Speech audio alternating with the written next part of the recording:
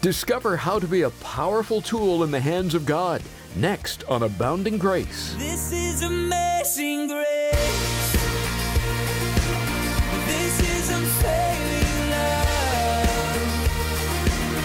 That you would take my place. That you would bear my cross.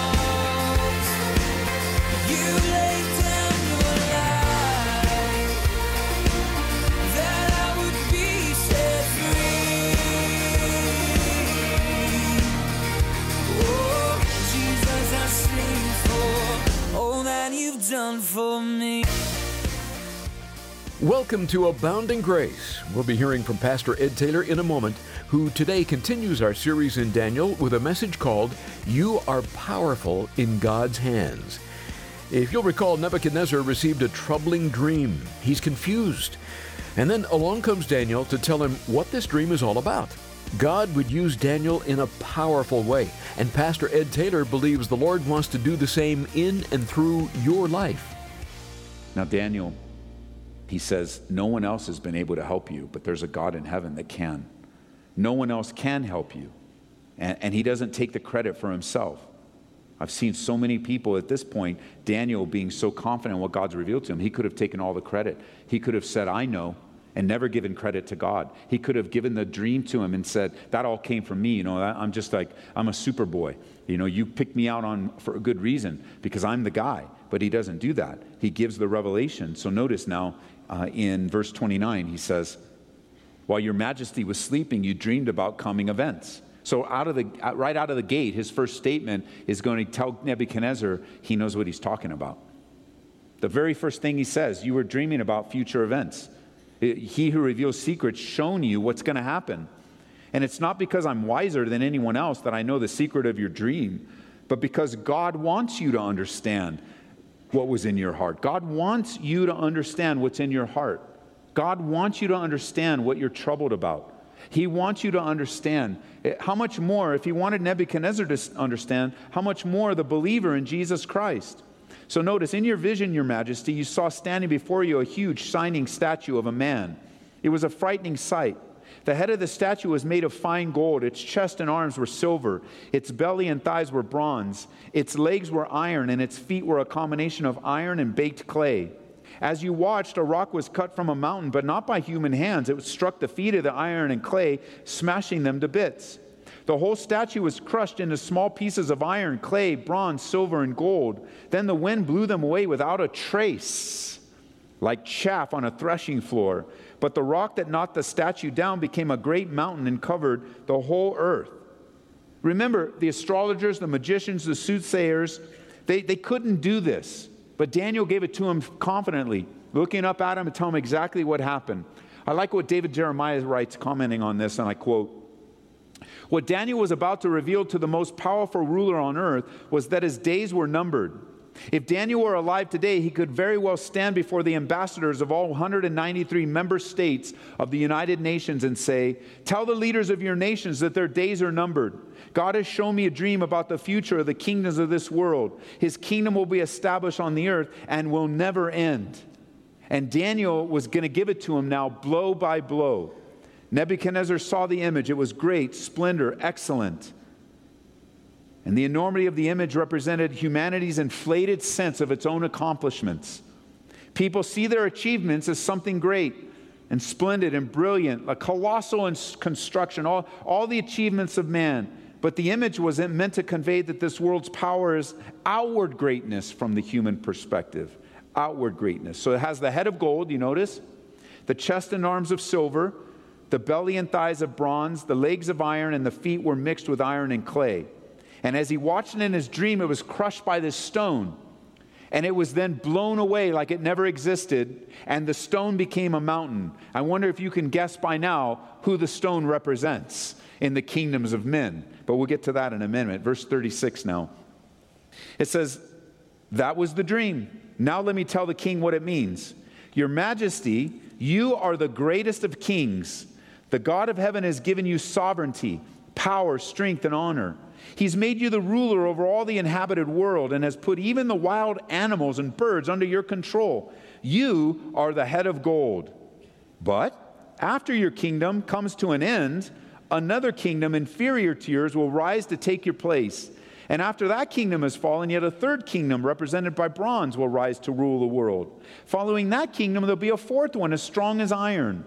That kingdom will smash and crush all previous empires, just as iron smashes and crushes everything it strikes. The feet, the toes you saw were a combination of iron and baked clay, showing that this kingdom will be divided. Like iron mixed with clay, it will have some of the strength of iron. But while some parts of it will be as strong as iron, other parts will be weak as clay. This mixture of iron and clay also shows that these kingdoms will also try to strengthen themselves by forming alliances with each other through intermarriage. But they will not hold together, just as iron and clay cannot and do not mix.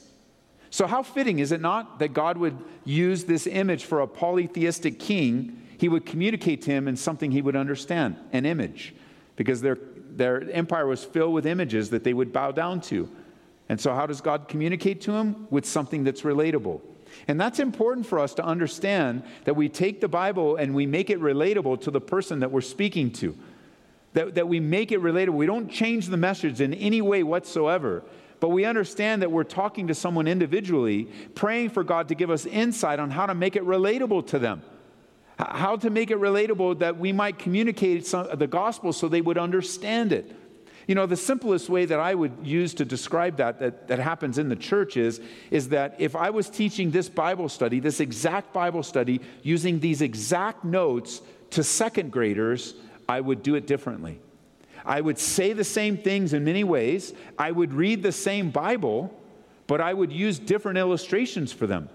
I would probably, instead of standing in front of them like I am here, I'd probably get them on the floor and sit on the floor with them.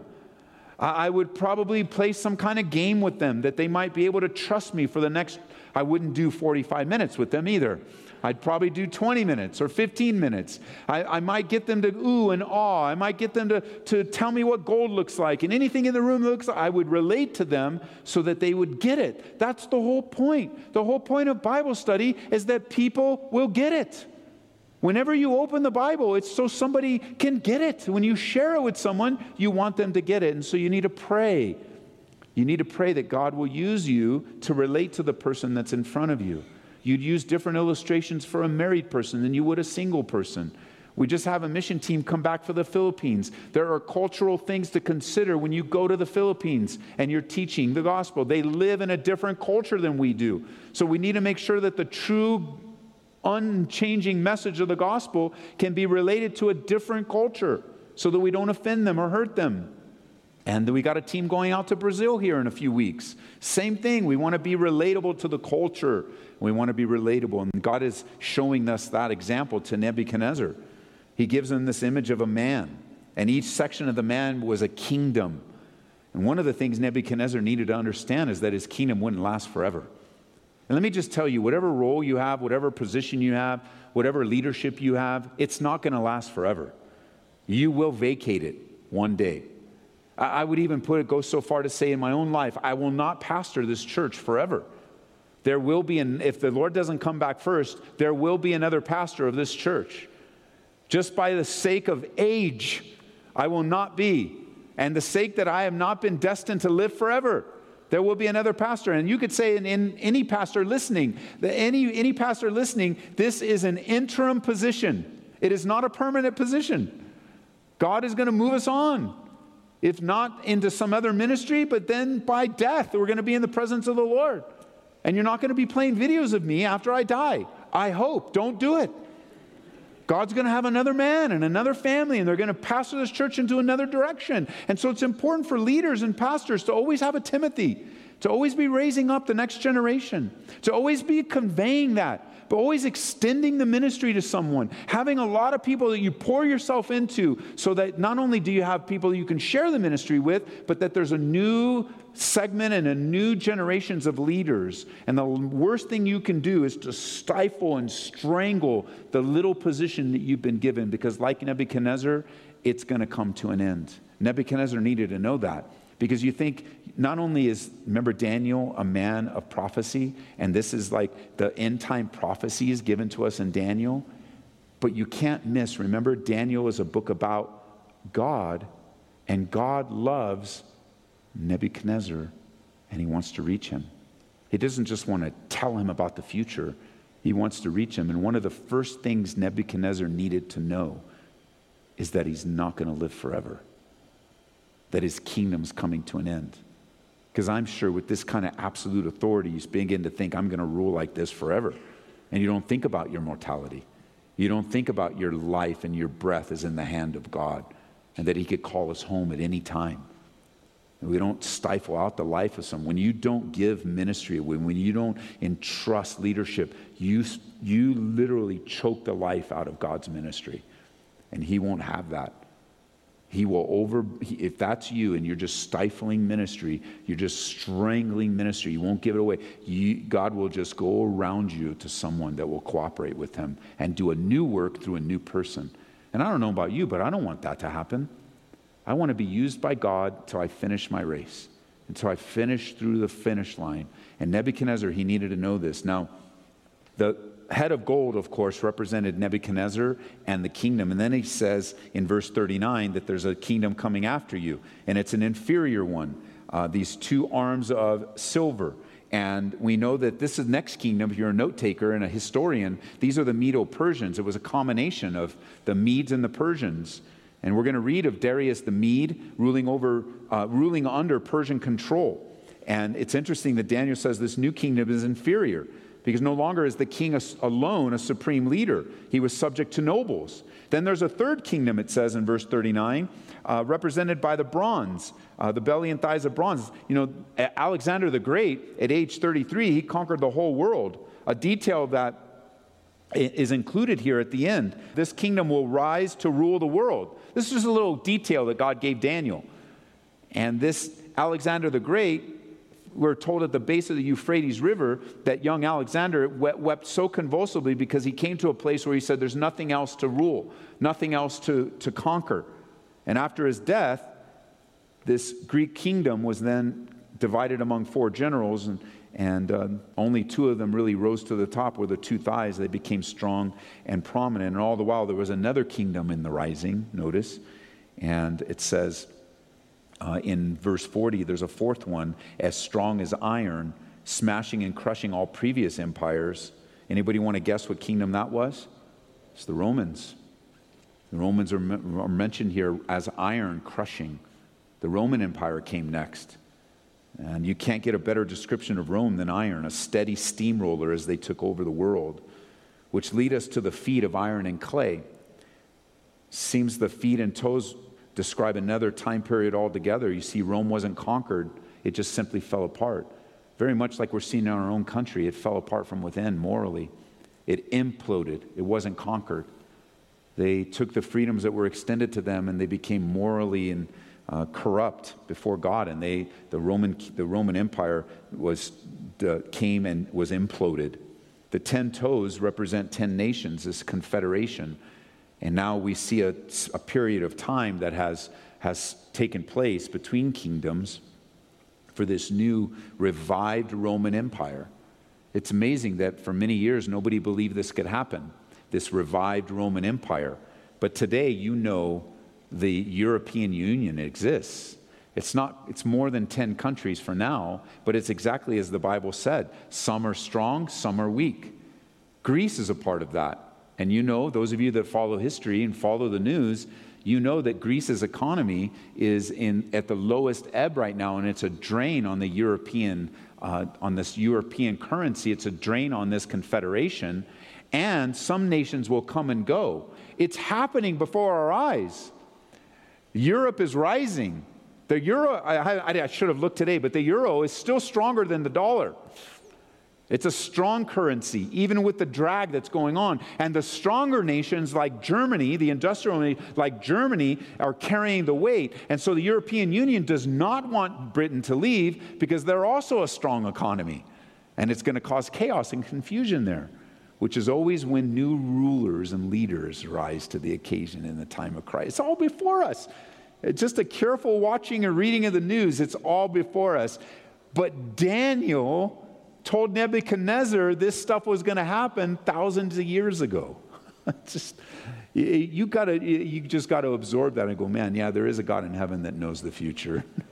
There is a God in heaven that knows the future. Even though we don't know how every single detail is all going to work out, it's going to work out. Because there was Nebuchadnezzar. And then the Medo-Persians did come. And then the Greeks did come.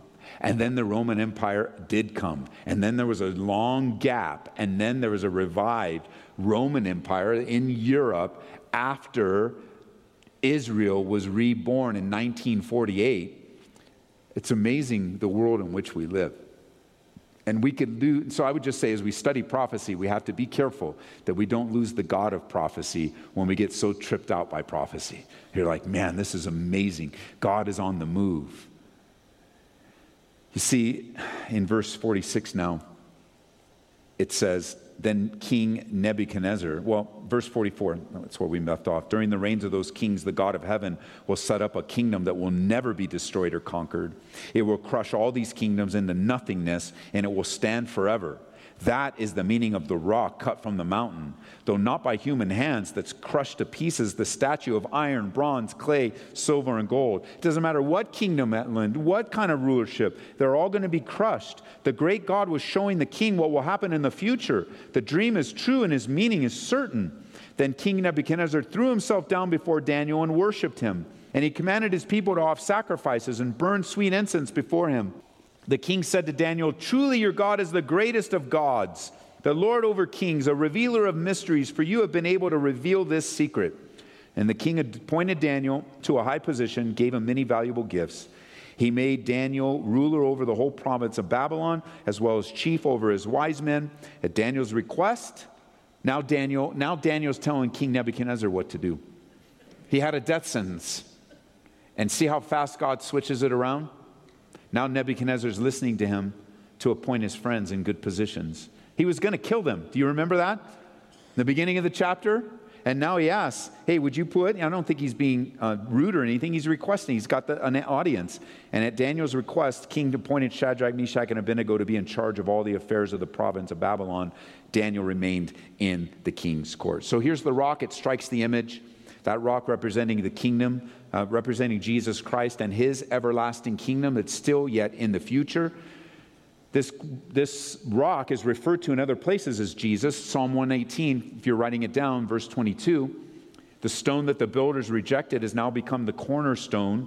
Isaiah chapter 28, verse 16.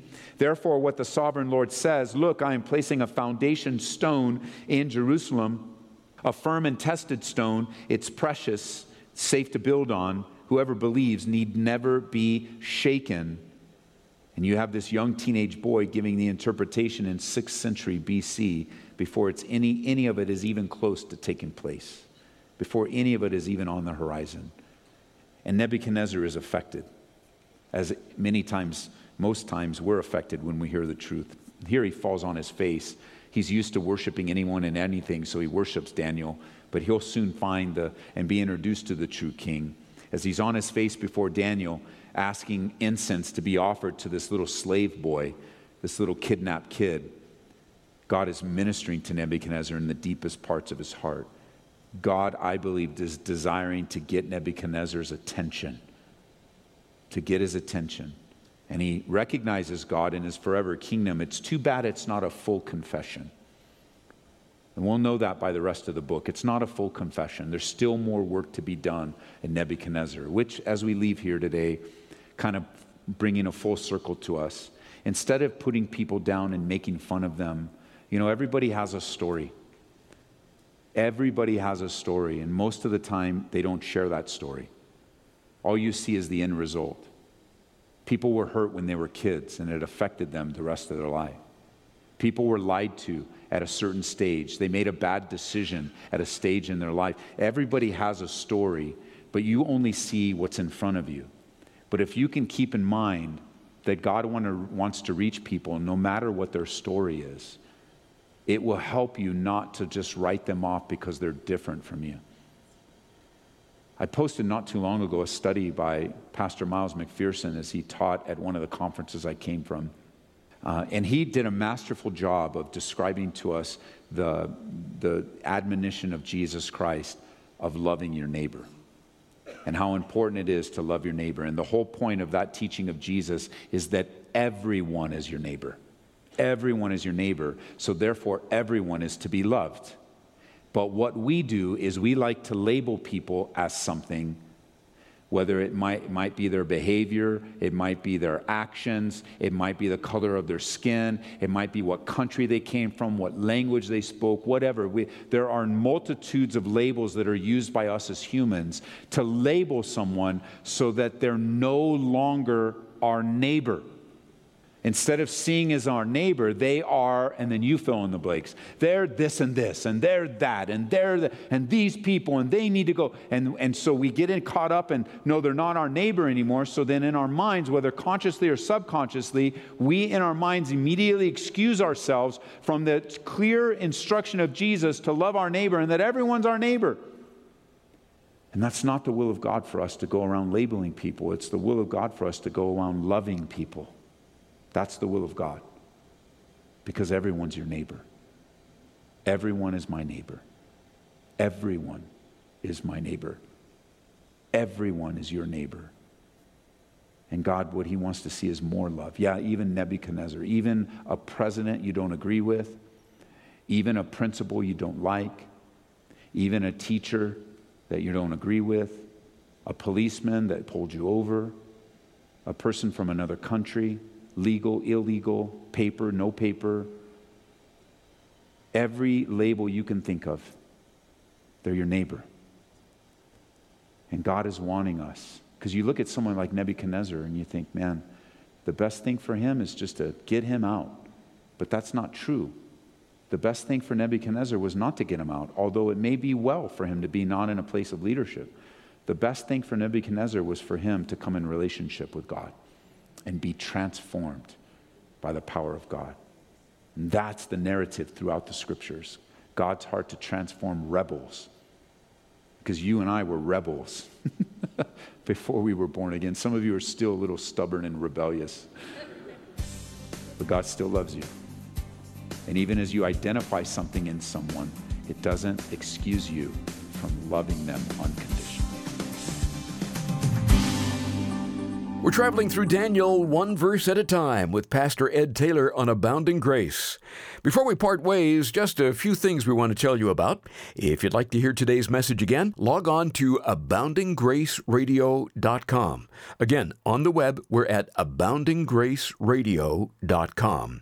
You can also download our free app and access our teachings that way. Search for Calvary Aurora. Pastor Ed, we picked out a book written by Tom Doyle called Standing in the Fire. Can you tell our listeners a little bit about it? You know, Larry, I picked this book this month because of all of the pressure and warfare and difficulties that we've been experiencing here in our own country, all the changes and the lockdowns and the restrictions and the quarantines and the isolation. I was encouraged by this book a few years ago by Tom Doyle. It's called Standing in the Fire, Courageous Christians Living in Frightening Times. And as we follow Jesus, we learn more and more through the fire how to stand courageously. And this is a book that gives us testimony after testimony of men and women in the Middle East that are standing up for the gospel in the midst of great terror. You know, ISIS. This was just a few years ago where ISIS was very popular, and Tom Doyle gives commentary on events and stories and gives testimonies of Christians not living like victims, but living as victors in Christ. And it's one of those things that gives us perspective. I love to read especially books of missionaries and those that are serving in other countries to remind me of the perspective of serving Jesus Christ. This one is a collection of testimonies and commentary of believers living in the Middle East and all of the challenges, but also the triumphs and how they've chosen to live victoriously. Very important that you read this and be encouraged by the testimonies of others. It's powerful, and I know you'll be built up and edified in Jesus Christ. We'll gladly send you a copy of Standing in the Fire when you support Abounding Grace with a gift of $25 or more. Call 877-30-GRACE. As you give to the ministry, you are a powerful tool in God's hands. He uses each and every gift that comes in to help us continue getting the word out on stations like this one all across the nation. Well, don't miss our next study in Daniel. It's going to be a good one. That's right here on Abounding Grace with Pastor Ed Taylor. This is amazing grace. This is unfailing love. That you would take my place. That you would bear my cross. You laid down your life. That I would be set free. Oh, Jesus, I sing for all that you've done for me. Abounding Grace is brought to you by Calvary Church in Aurora, Colorado.